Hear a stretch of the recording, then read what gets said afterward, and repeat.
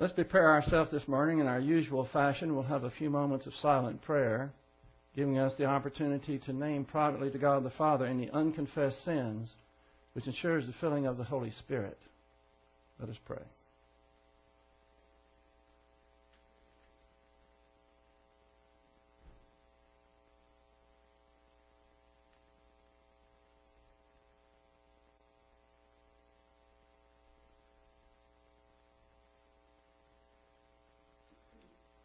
Heavenly Father, we recognize that you are the great I am, the only I am.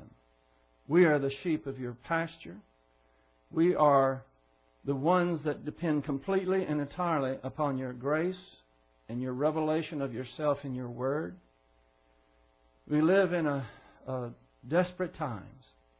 It appears that things may get worse. Indeed, they will before they get better. So we pray that you will help us to focus, because we need to have that sense of security, that confidence, that courage that only you can give us. So we pray that you will help us to concentrate this morning. For we pray it in Christ's name. Amen. Well, we're in Joshua. We're in chapter 1. The last area of Scripture that we were covering was verses 16 through 18. You might go there in your Bible.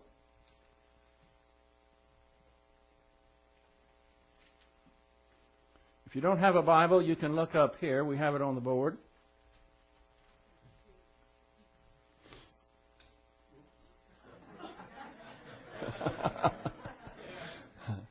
That's okay. There's worse things that can happen. Yeah, you can still see.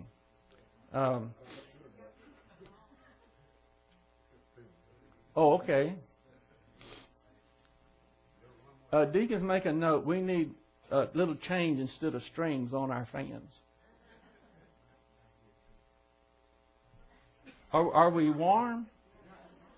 Okay. Is the fan going over here? Do y'all want it going over there? No. Some are saying yes and some are going like this. Typical. Okay. Joshua, chapter 1, verse 16. They answered Joshua, saying, "All that you have commanded us we will do, and wherever you send us we will go. Just as we obeyed Moses in all things, we will obey you. Only the Lord your God be with you as he was with Moses. Anyone who rebels against your command and does not obey your words, and all that you command him, shall be put to death.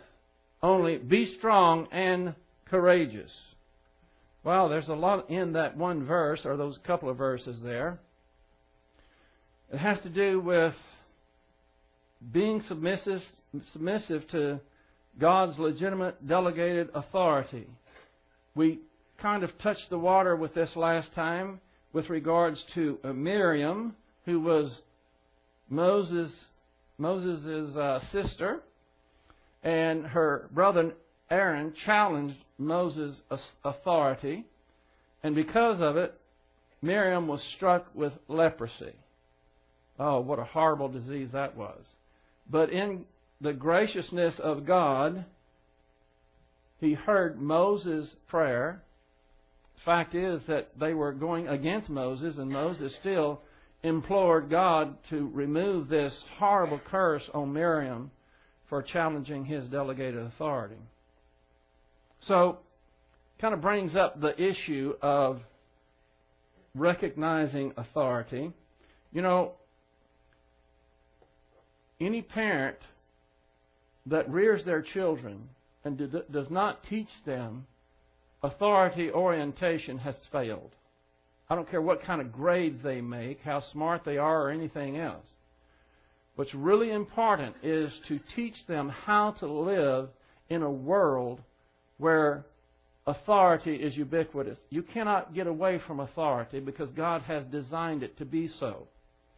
And so if you teach your children very young how to be oriented to authority, you're doing them a great service, because when they get into the world, if they've been pampered, if they've been taught that they can do whatever they want, then they're going to have a rude awakening, because the world will crush them.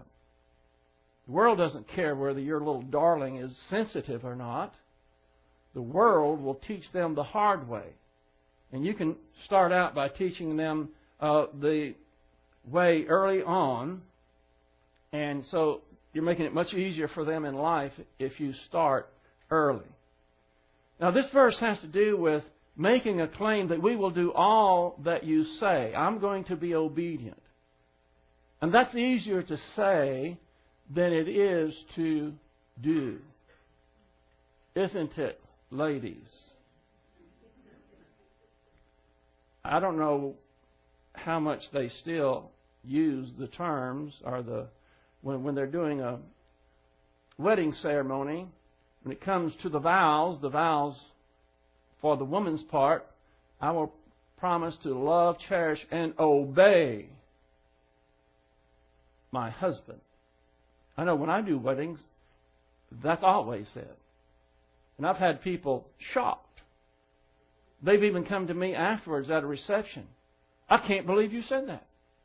What? Obey? And this was a husband talking to me. And his wife, we were in a line, the wife was behind me. And he says, I said, well, that's what marriage is all about. That's what the Bible says. And about that time, he got a tap on the shoulder. His wife figured that he had heard enough and it was time for him to mind his own business. This is an issue that needs to be addressed over and over again because we are rebellious by nature. And even though we have this is actually the second generation saying that they are going to obey Joshua just as they did Moses, there was a problem. We're going to see that they didn't do it all completely the way that they said they were going to do it. Now, children are commanded to obey their parents. If you want a reference point, Ephesians chapter 6, verse 1. I taught that last Wednesday to the young people and made sure they wrote it down in their notes. And I also pointed out that it does not say, children, obey your parents as long as you agree with them and as long as they're fair.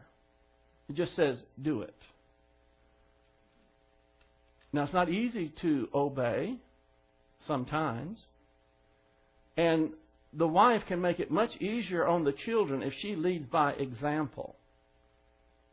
The wife will teach her children how to be respectful and obedient by the way she responds to her husband's authority. Just little things that I might make a note of. Wives should not be telling their husbands what to do. That's disrespectful. He's the boss. He's in charge. And it is showing your children that it confuses them. The wife should strive to show the children and tell the children that Daddy's in charge.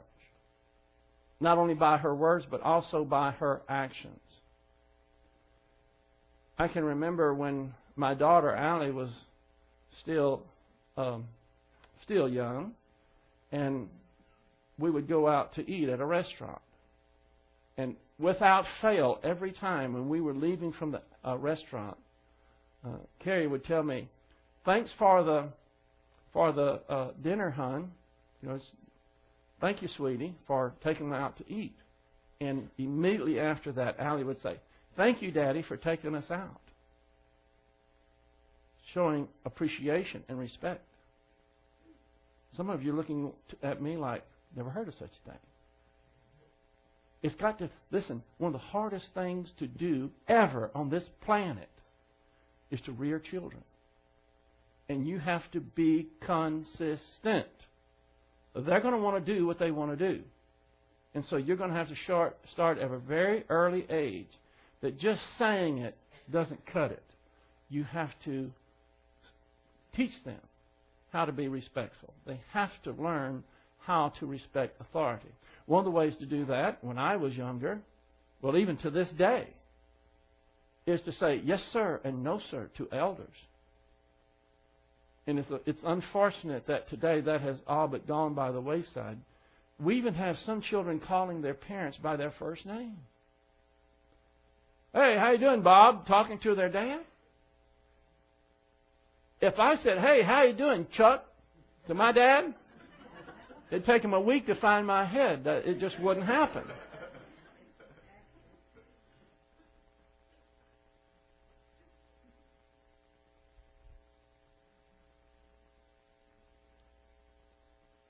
I think a good idea, especially for the really younger ones, is every time that you address your child, say the mother is going to say, Susie, and teach them the automatic response is, yes, Mommy. First of all, you find out you've got their attention, they've heard you, and they've already said yes. Yes, Mommy. Whatever it is, they've already said yes. And some of you may think, well, that's impossible. It's not impossible. It takes dedication, consistency, and to do that, it takes love. And being willing to go through a battle. Maybe more than one battle.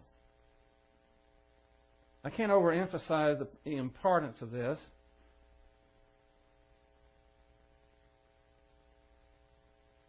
When we have people in authority, they must be alert as to signs of insubordination. And it can show up very subtly, sometimes not so subtle, but when it does, you have to be alert to it and deal with it. For instance, I hope all you parents play with your children. I love to see daddies get down on the floor and the kids jump on his back and they're riding the horse and they're having a big time. That is great. That's good. But you have to be careful that the bounds are still there, because they can get carried away and do things that are disrespectful.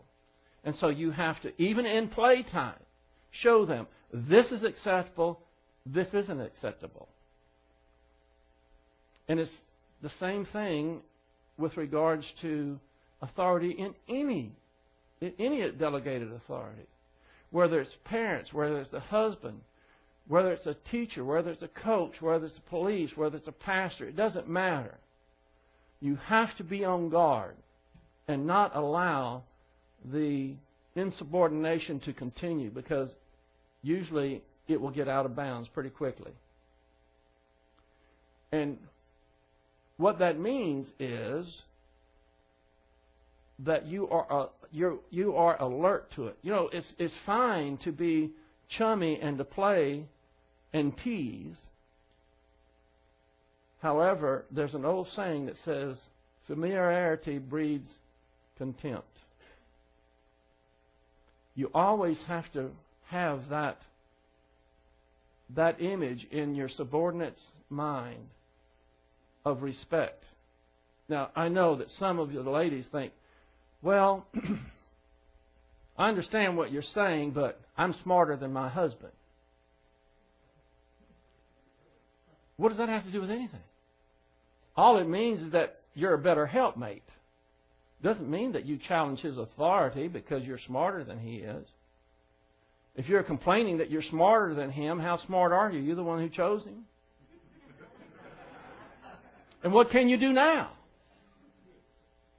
Encourage him. Help him be a better leader. You see, the husband has the authority because God gave it to him. And the woman is not designed to carry that load. And that is not a popular message these days. And those of you who actually employ this may be not only looked upon as a kook, but also as some kind of weirdo. But that's okay. That's how far our culture has strayed away from the way things ought to be. One of the worst things that parents can do is argue in front of their children. I'm not going to say that you shouldn't argue. I had a lady one time that told me she had been married for 40 years and never had an argument with her husband. And I thought, where did you live in America and he lived in Europe? What was the deal? There was no phones? That's absurd. Go into private, not in front of the children. The woman has to be very careful to protect that respect for her husband. Yeah, but he doesn't deserve it. Show me the scripture where it says you don't respect your husband unless he deserves it. None of us deserve it. But if you want a happy marriage, that's where it starts. If you want further information on that, there's the latest book out there is Now You're Married. You're married. Now what? A lot of people don't know now what. So it's much easier to profess obedience than to actually carry it out.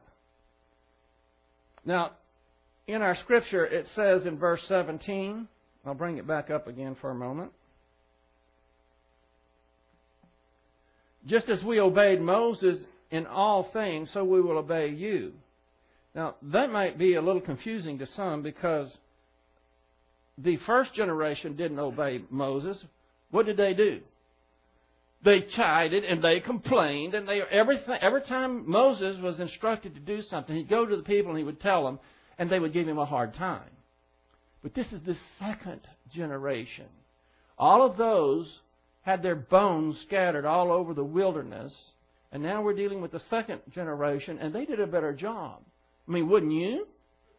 If you saw that every person that defied God and was haughty towards Him wound up being dead, then that would give you kind of a clue. God takes this authority business very seriously.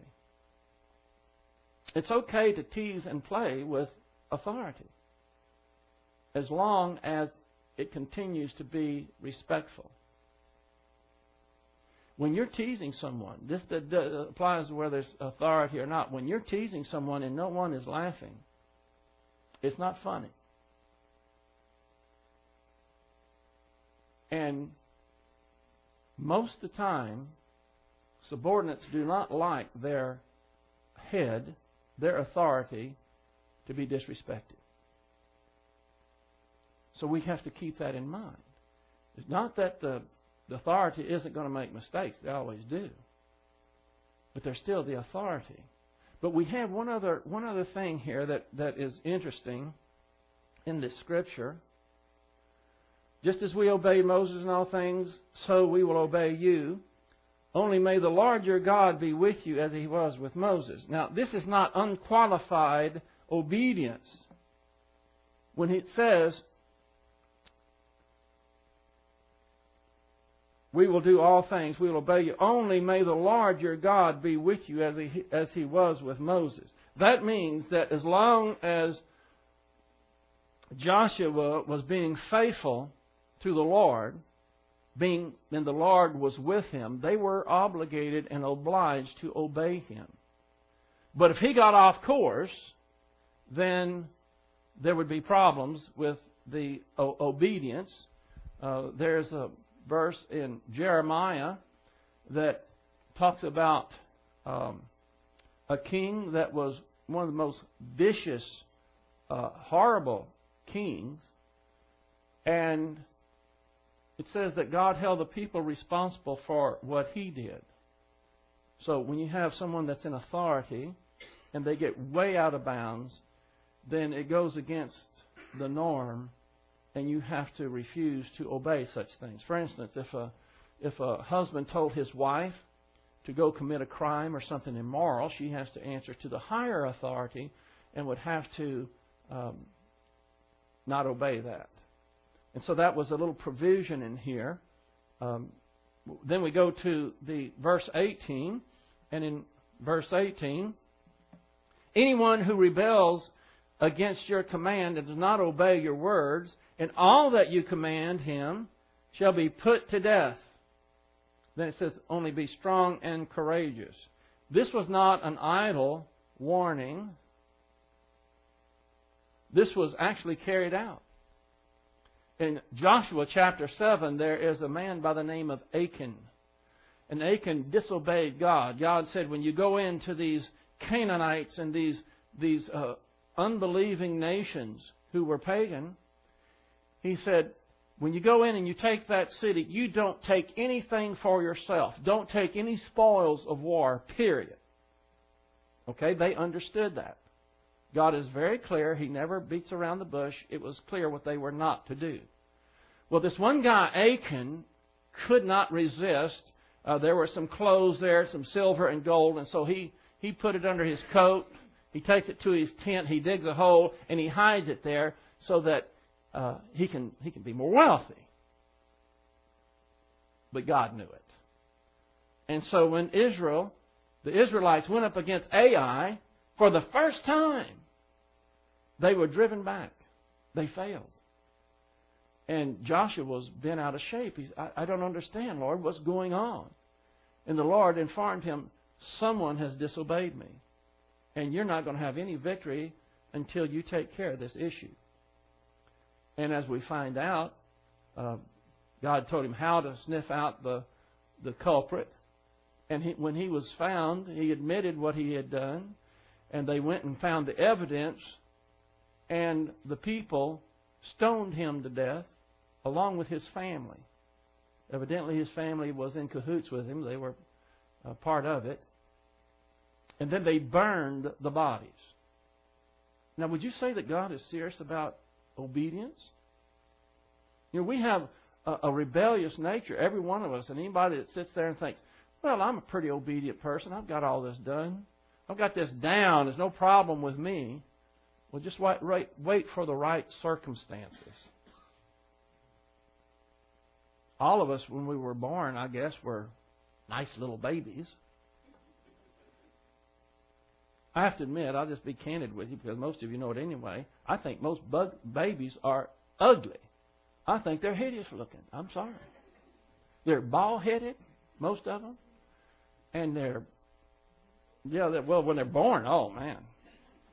When I saw my daughter the first time, I thought she was a lizard. I thought, what in the world is this? Are you sure that one is mine? You know, that's when I had to go to the stork room. You couldn't be in there with the wife at that time. And they would just hold them up at the glass. And she was contorting. And I thought, oh, mercy, what am I going to do now? They put her in an incubator for 2 or 3 days. And everybody said, aren't you anxious to see her? I said, oh, yeah, I'm really glad to. I want her. And I was dreading it when they brought her into me. And then when I saw her, she was an exception to the rule. She was absolutely gorgeous. All other babies are ugly. Mine is beautiful. I'm serious. I'll show you pictures.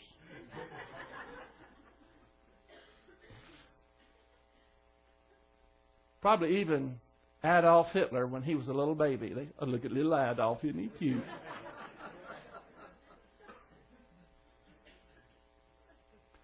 But we have a rebellious nature. It's our nature to do what we want to do and connive, manipulate, do anything we can to get our way. And so this was a very serious command. It was an obligation for them to continue to be obedient. And then the last part of this, in verse 18, is important also. Only be strong and courageous. Let me tell you something. Confidence and courage is contagious. And this will make the difference in being obedient and being a good leader. You do it because the Lord says this is your job. When you obey because you recognize the Lord has commanded you to obey, to submit to the authority that He has delegated, it makes it much easier. Because you're not obeying because the person deserves it, because they're so smart, or because they do things right. You're obeying them because God says, do it. And with the leaders, with the husbands, with the coaches, and all those that have delegated authority, It makes it easier for them to stand firm when everyone is against them, when they recognize that God gives them the authority and they are to use it.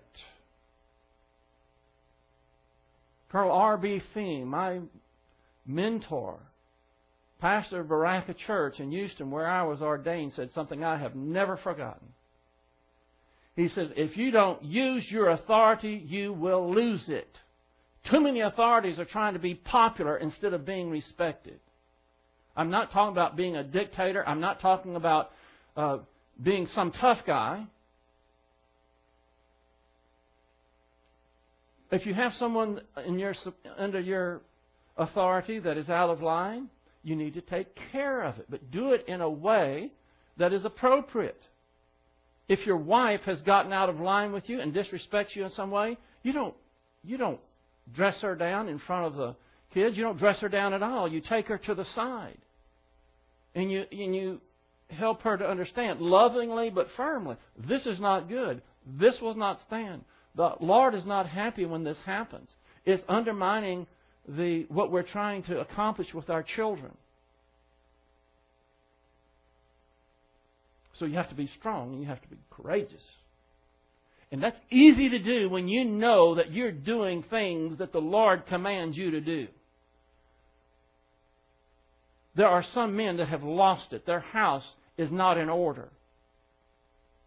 And they're afraid to put it back in order. Let me tell you something. If you husbands are afraid of your wives, don't think that they don't know it.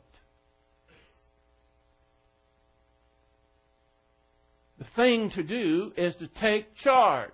I'm not talking about being a drill sergeant. I'm talking about saying, I am responsible for the way this house is to be run, and I am going to start setting policies, and we are going to do things the right way.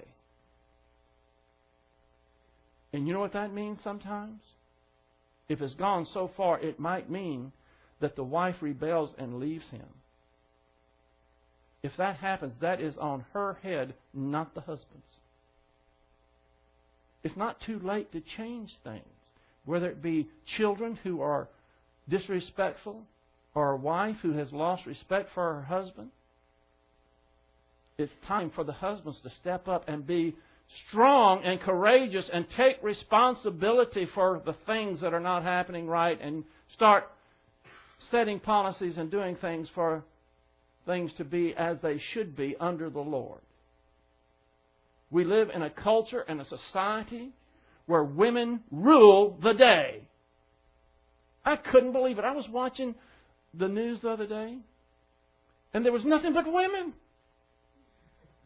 There was what they call the anchor man. Well, this wasn't an anchor woman. It was the news talker.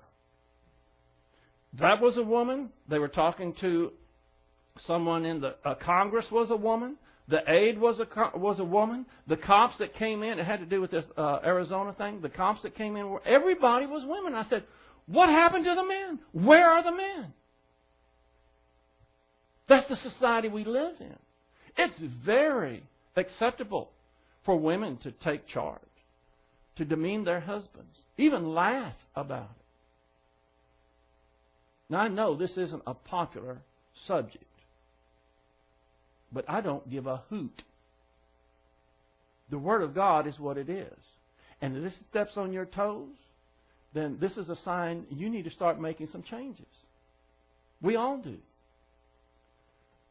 Achan lost his life, his whole family, stoned to death, and then burned upon God's commission to do so. Does God take it seriously? Sometimes being a good leader is a lonely place. But you always have God. And you always, ladies, when you obey your husbands because the Lord tells you to, husbands, when you love your wives and you are firm and you're courageous and you are in charge, you have God's blessing. You can count on it. That's what you can take to the bank. I don't care what the circumstances are or the situation. Joshua chapter 2.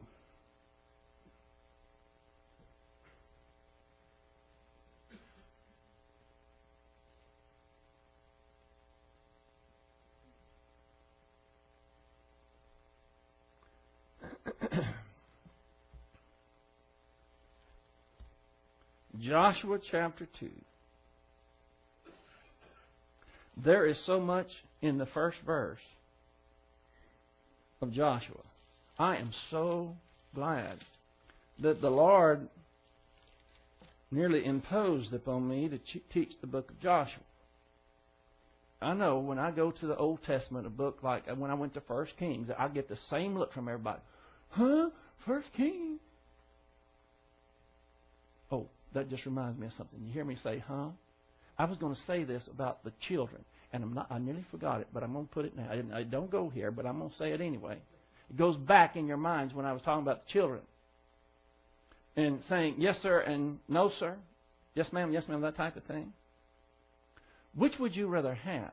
A child that when you ask a question says, huh?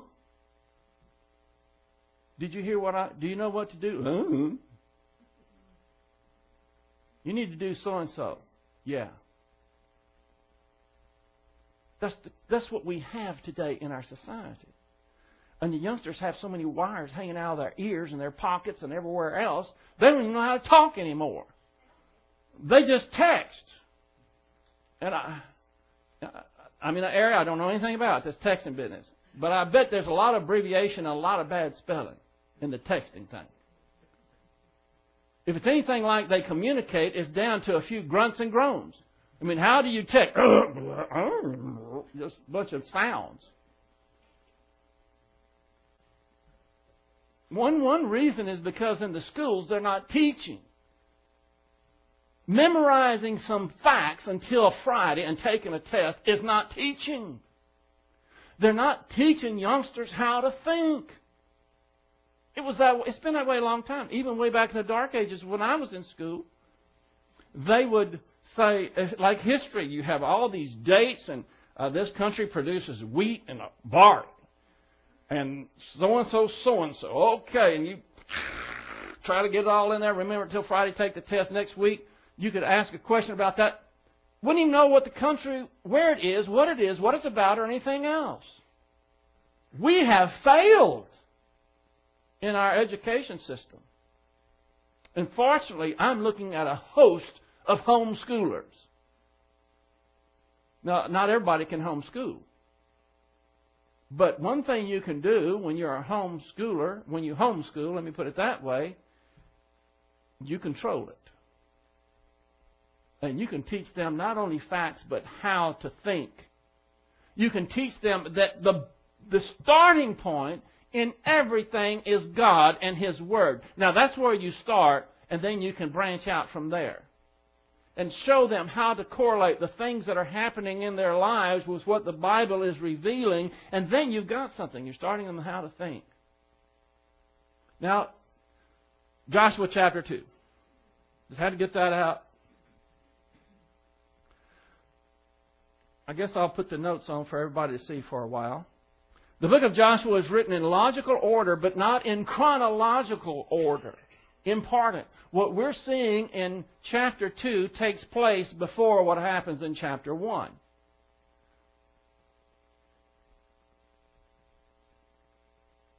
This chapter takes up about 4 days, and this was the first thing that Joshua did after receiving the commission from the Lord to conquer the land. So let's read it. Joshua chapter 2, verse 1. Then Joshua, the son of Nun, sent two men as spies secretly from Shittim, saying, "Go view the land, especially Jericho." So they went and came to the house of a harlot whose name was Rahab and lodged there. Wow, that is loaded. You don't see it, do you? There are so many questions here that need to be answered. The first one is, well, wait a minute. What is Joshua doing sending spies out to the land? Didn't God say He was going to give him the land? To go over there and possess it and take it? Yes. And so He sends spies over there? Isn't that a lack of faith? No. That's what we're going to look at first. First of all, it was God who commanded Moses to send out 12 spies into Canaan. Remember that? Joshua happened to be one of them. So if it's good enough for God, shouldn't it be good enough for Joshua to send spies out to see what the territory is all about? It was a smart and prudent thing to do. There's an old saying, an old adage, know your enemy. No military leader in his right mind would send his troops out into battle without doing a recognizance of the area. Bush in his work notes on Joshua said, now this is not either one of the George Bushes that said this, by the way. I can't remember what Bush it was, but it wasn't either one of them. I got this from Charlie Clough had some notes on this, and I got this from his notes, and I don't have a footnote, but that's okay. The certainty of a promised issue does not supersede the use of the prudent means and the attempts to accomplish it. To neglect the use of appropriate means is to contravene the established order of divine counsel. Faith never precludes effort. See, the problem is a lot of people want to have the Lord give them divine guidance, and they'll ask the Lord something. A family may be shopping for a new house. And they say, okay, Lord, we're looking for a new house. We pray that you give us the right house. And that's as far as it goes. They don't research the ads and see where the best neighborhood is. They don't do any research with regards to who lived there before. They don't get anything with regards to how solid the house was built. They don't do anything. They just sit there and say, okay. They go to the want ads and they go, that one. Okay, we'll go to that one. And they go there and they say, this must be it. I asked the Lord to help me. This must be the right one.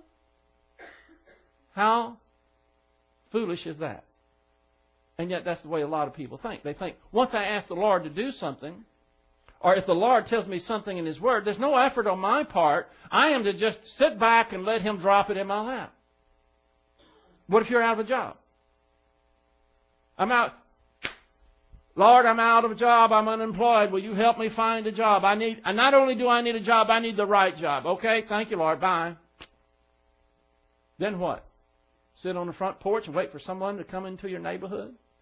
Come up to your house and ring the doorbell? And say, you know what, I'm looking for a computer designer about your age. Are you a computer designer? Yes. What are you? What age are you? Well, I'm 40. Oh, well, that's great. We would like to give you a job. That's what they think is going to happen. Does that make sense? Wouldn't you be putting out your resumes and you'd be checking on wherever you can get a job? By the way, this hits home for a lot of people, even some in this church are unemployed. And I know you'd like to get a job in the area of your expertise. You'd like to get a job that is commensurate with the pay scale that you are used to. But if it's not there, it's not there. Get a job, whether it's picking up the trash, digging a ditch, anything that is honorable labor, and bring in some bucks. There are some who will say, oh, well, no, that's not for me. I'm in the computer field, and I am not in the burger flipping business. Well, you better be. What happens a lot of times is these people will depend on others to support them because they're too arrogant or too ignorant to take whatever job it takes in order to put food on the table. 1 Thessalonians, if you don't work, you don't eat. That's another issue. Uh-oh, there's a star. Look at that. Come on now. There you go. So, sending spies to Jericho was an act of wisdom by Joshua, not unbelief. If he was going to take this fortress, he needed to know details such as how many gates were in the walls surrounding it, how many towers, how many troops, and what was the morale like. In fact, we have in Proverbs 20:18, Prepare plans by consultation and make war by wise guidance. Whatever you do, get the information. Do your homework.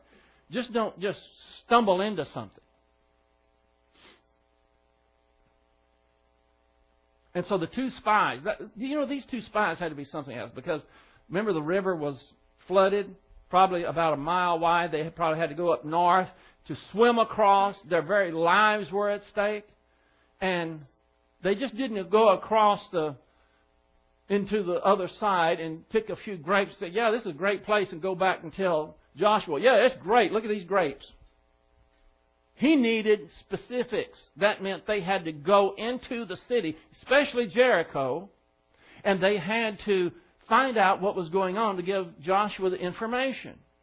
Yeah, but didn't God say He was going to give him the land? Yes, but God expects us to use what we have. He's not going to do everything for you.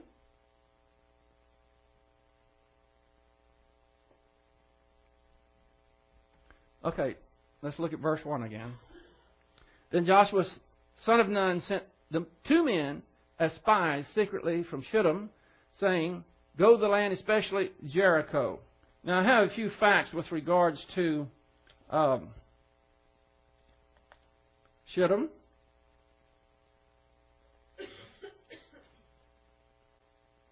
I'm looking to see if anybody's giggling. Okay. Y'all passed.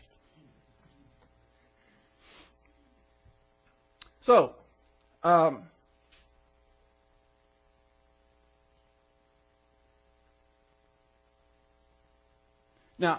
before we look at Shittim in detail, we're going to look at why he did it secretly. Why did he send the spies secretly?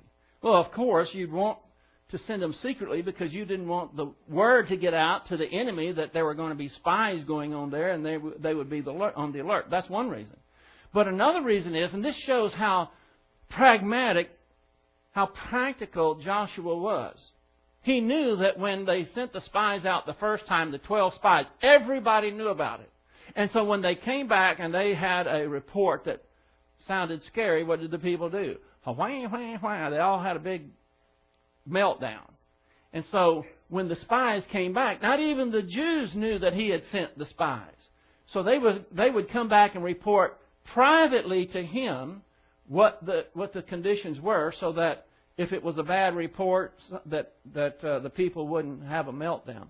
By the way, it was in Numbers chapter 13, 1 through 14:4, where at Kadesh Barnea, where the spies were sent out and they came back and the people had a meltdown. That's why he did it as secretly. Now let's look at this. We're off on the left a little bit here, aren't we? Shittim is a Hebrew word for acacia trees, a place in Moab where the Israelites stopped during their wilderness journeys. This is in Numbers 33:49. And where they were drawn into Moabite worship of Baal of Peor in Numbers 25:1. Shittim was the last stopping place east of the Jordan. I got that from the Erdman's Bible Dictionary. Now, at Shittim, Balak of Moab attempted to thwart the Israelite penetration of Canaan by hiring Balaam to curse the people. Numbers 22 through 24. Do you remember that? Balaam was hired to curse the Jews, but Balaam was a believer, so when he tried to curse, God wouldn't let him do it. And Balak had a cow because he had already paid him, and it was a real fiasco. That happened at Shittim. Apparently, incited by the Balaam's counsel, Israel played the harlot with women from Midian and Moab, Numbers 25, 1 through 5, and you can confer with Numbers 31, 15 through 16, where, again, in Shittim, you had a problem. By the way, we have a corollary to that in the New Testament. The Israelites were commanded not to take wives of the nations, of the Gentiles, of the pagans and so forth. Why? Because they would turn their head away from God. That's what happened to Solomon.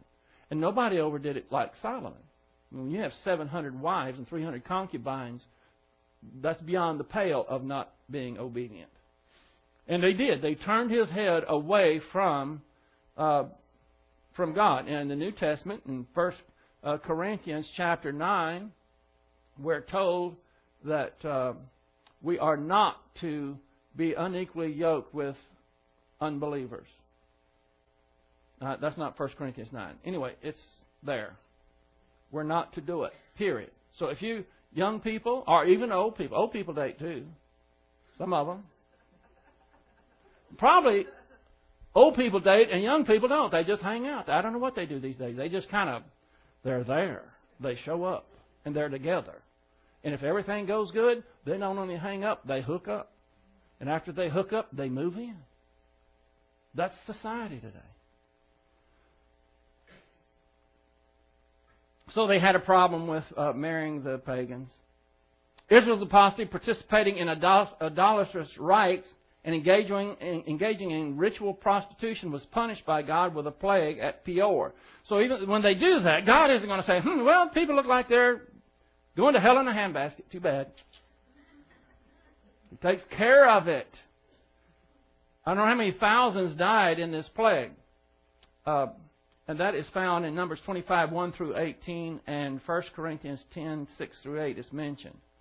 While encamped at Shittim, Joshua was publicly proclaimed as Moses' successor, Numbers 27, 18 through 22.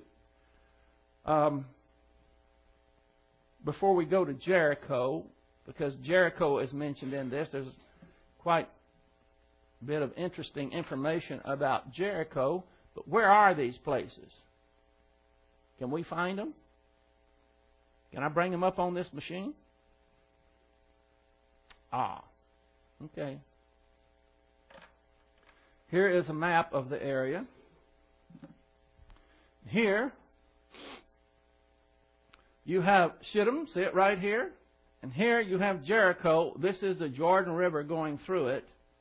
And they were going to cross. They were going to move up. First he sent the spies, and they went over there and did their deal and came back and reported.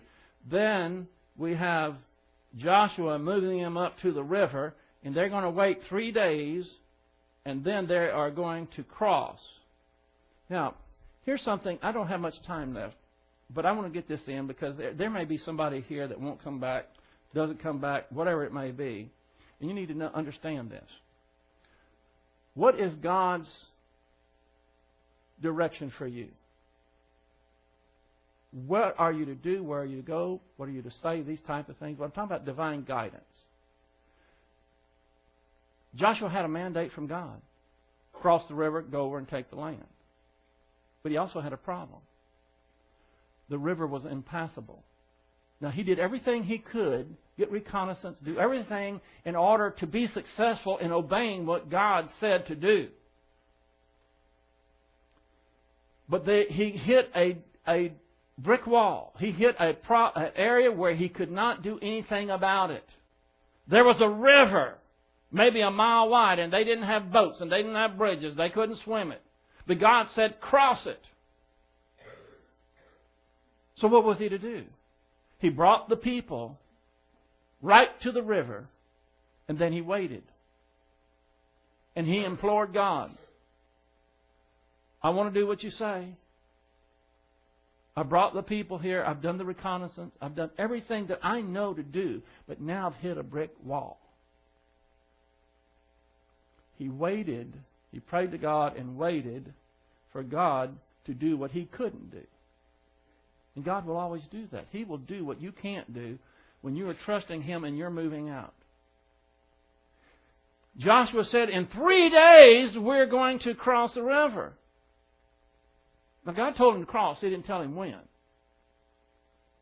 Joshua did everything in his power to make the right decision to be obedient. But this is the critical juncture right here. In all of our lives, we're going to be in that situation where we do everything we can. We've been illuminated by the Word. We know what to do. And we are submissive. We want to do it. But there is a impossible structure in front of us, whether it's visible or invisible. In Joshua's case, it was visible. So what did he do? He waited. And then he told the priest, take the Ark of the Covenant and go in that direction till you hit water. What happened when they touched water? God did His part. You know, we can't do the impossible. God doesn't expect us to. But He expects us to, first of all, gain all the knowledge that we can of knowing what He wants us to do, doing everything physically possible that we can do to bring it about, and then trust Him to do what we can't do. That's where the faith comes in. That's where you exercise your faith. I'm going to expand on that more next time. When we get to Rahab, we haven't even started talking about Rahab. Rahab is one of, if not the most honored women in the Bible. Unbelievable how much honor she receives in the Bible. And what she did. Most people don't have a clue where she was, what she did. Do you know that she was a believer before the spies even got there? And why did they wind up at her house? And her house was a house of prostitution. She was a whore. And yet God led these spies to her. She was a believer. God takes care of His own. Nothing happens by accident. There are so many wonderful things to learn in just this first verse. I have other maps I was going to show you. I got one from a satellite. I was very proud of that. I even got one on Google Earth where you can, just like an airplane, you can go all over. But I don't know how to get it on here. It's probably just as well because it probably wouldn't work and we'd crash somewhere. Our God is great, and He is telling us how great He is, how faithful He is, and He can take care of whatever your issue is. This is what we're seeing in the first verse of the second chapter. We just got a dose of authority. It's like taking Paragard. Y'all don't know what Paragard is? Paragard is a medicine that tastes so ghastly that when I was a little boy, when I needed to throw up, my mother would give me Paragard. And when you swallowed it, it was coming up. I mean, Paragard. I mean, it even sounds horrible. If you smell it, you just gag. But Paragard is not the issue. Authority was the issue, remember? Everybody's going to go home. Well, what was the lesson about? Oh, it was about Paragard. I am so happy to be teaching about Rahab because I didn't know all this about Rahab. She is the only woman mentioned in Hebrews 11 about what she did. Now, Sarah was mentioned in the sense that she had a baby. She was barren and so forth. She is highly exalted, a prostitute in the line of Christ. There's a lot to learn about Rahab. We'll go over that next time. I would like everyone please to bow your heads and close your eyes. We're going to close this service and dedicate it to anyone that might be here that is not sure where they go after they die. Surely they must realize that they are going to die if Jesus Christ tarries. And I'm going to give the best news that anyone has ever heard, and that is Jesus Christ took care of your sin problem. You don't have to worry about being good enough to go to heaven. No one is good enough to go to heaven, nor can they be. That's why God offers eternal salvation, eternal life as a gift based on one thing. That's if you believe in the Lord Jesus Christ, who He is and what He did. He is the Son of God. He went to the cross. He died for your sins. He was buried.